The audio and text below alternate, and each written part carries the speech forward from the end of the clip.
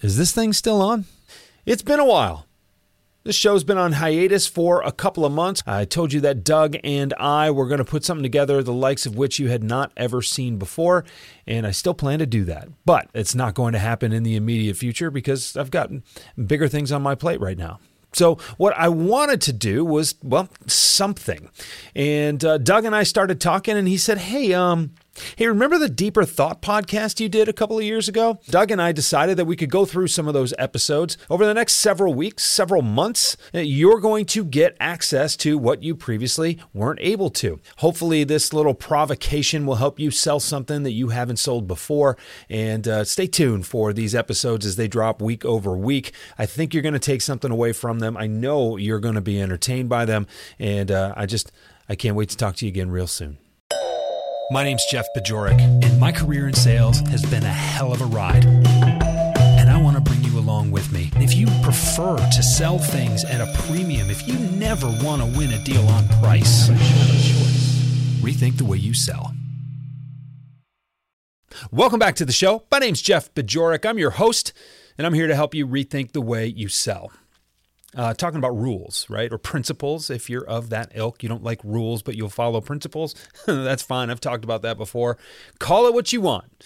But ultimately, we have these structures. We have these frameworks. We have these non-negotiables. And I've got one more universal principle that I'm going to share with you in a couple of minutes, but I want you to think about rules that you may have in your company. You know, maybe there are some things that you insist that you do every single time. This is the way we win business. We add this element to our sales process, or every prospect gets a physical gift in the mail, or something like that. It can be anything. But if your company insists upon it, I want you to rally around that because it's probably uniquely a part of your company's fabric. That's important.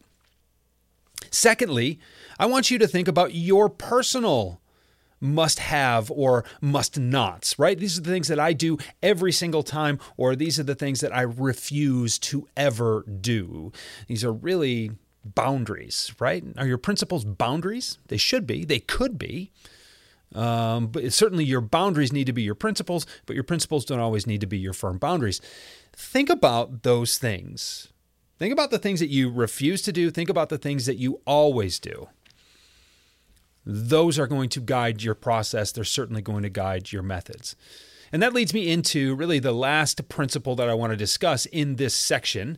And I've got a great episode coming up for you. I want to talk about that here for a second before I end up closing. But this concept that was taught to me very early in my sales career, and it's something that I had to remind myself of from time to time because it's easy to lose sight of this principle, but it is always, always, always true. You lose business the same way you win business. You lose business the same way you win business. And I want you to think about how this applies. And I want you to think about how this might guide your selling, okay? I thought when I got started that selling and winning business and building trust and all that stuff was all about spending money. You got to spend money to make money, right? So let me buy people food. Let me take people to play golf. Let's go to dinner. Let me give nice boxes of fancy chocolate around the holidays to show my appreciation. Let me try to buy a little bit of affection. Then when I thought about how this rule applies, I thought about how silly that approach was. For instance, if I take someone out to dinner and the reason they end up buying from me is because I took them to dinner, well, then by that logic, as soon as someone took them to a nicer, more expensive meal, I was going to lose that business. So did I really win the business because I bought them dinner? Or did I win them business because of something else, or win their business because of something else? Chances are, it's not that the dinner wasn't valuable, it's that the dinner was the arena for something else. The dinner was the arena for the conversation. Dinner was the reason or the arena for that discussion around their real motives. And so whereas I think a lot of salespeople get caught up in the tunnel vision of, I just have to get them out of the office. I just have to buy them something nice. I just have to give them a reason to pay attention to me. It's like, well, wait a second. What if you thought a little bit more intently about what would get their attention and went directly to that? Don't put roadblocks in front of yourself. If it was never about the dinner, then is the dinner necessary? How does that change the way you think about the way you approach people? Similar sentiment on price. Look, if they win, or if you win, rather, if they do business with you just because you have the lowest price, what does that say about how you're going to lose it? It means if someone beats you by a nickel, you're going to lose that business. And you're always going to be afraid that you don't have the lowest price. That is not a place to be. When you enter a price war, that is a race to the bottom. That race to the bottom is one that I don't want to enter, because the only thing worse than winning the race to the bottom is finishing second. Because then what happens is you show them how little you value your solution, and then you don't win the business anyway. It's demoralizing.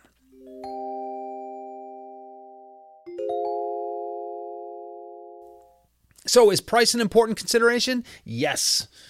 Does price need to be a factor that you are aware of and that you are sensitive to? Yes. But you should always be working to justify a higher price, not worrying that you can't discount enough.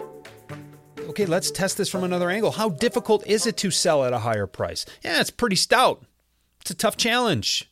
But if you can do it, then someone's going to have to prove more value than you can prove in order to take that business away from you.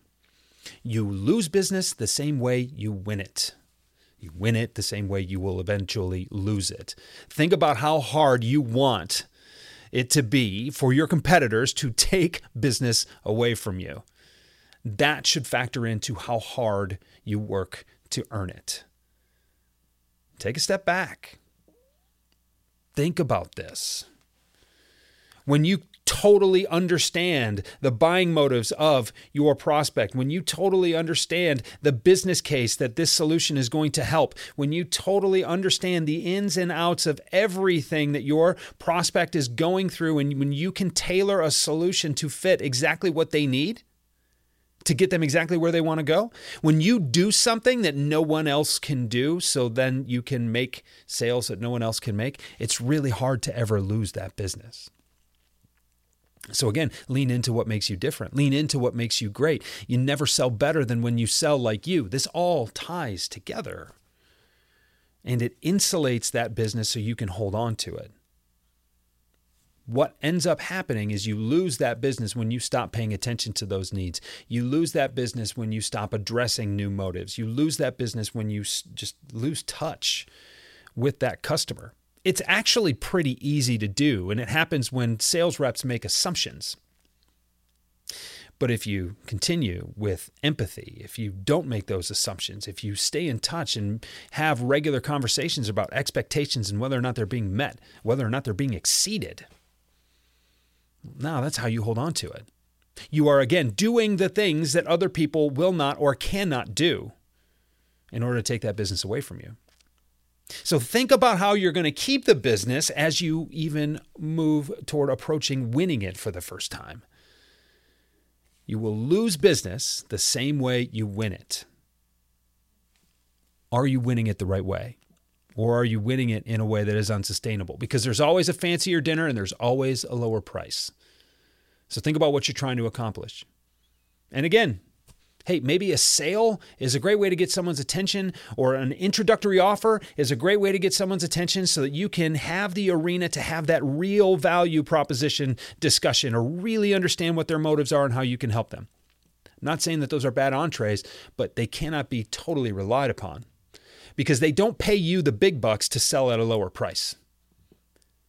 And just a bottomless blank check kind of expense account to go do all the entertaining and all the dining and have all the fun and everything is not only not a great way to win business, but it's also becoming less and less sustainable as companies are minding their balance sheets, and there are regulations in a lot of industries that don't allow that. I learned this lesson very early on in my career because right after I started, I was basically told I'm not allowed to do that anymore. You can't bring lunch for the office anymore. That's against the rules. Not just against the rules, but eventually against the law. And I love Orange, but County Orange is not something I want to be familiar with. So think about how you're approaching these deals. Think about what you are willing to do to win them. And think about how much insulation you can put between yourself and your competitors if you win them the right way, particularly in a way that no one else is willing to win them. That's the last rule that I want to give you in this section of Season 5 of the program. Next week, you're going to hear from an all-time great, the king of sales himself, Jeffrey Gitomer. There's no one I would rather talk to about rules and principles. The Little Red Book of Selling, 12.5 Principles of Sales Greatness, was a book that I bought 5 times before I read it because I'd get a couple more pages into it and I would give a copy to somebody, and then I'd go buy another copy and I'd give them to somebody. It's a great conversation. I recorded it recently and I am excited to share it with you next week. So thank you for being here. Thanks for spending the last 10 minutes or so with me. I hope you learned something, and I hope you are thinking differently about how to approach your prospects. And I certainly hope and I believe that that will pay off for you in the long run. Talk to you again next week. Rethink the Way You Sell is a Pod About It production. It's mixed and edited by Doug Branson, with music by Blue Dot Sessions and Doug Branson. This podcast is masterminded by Jeff Bajorek.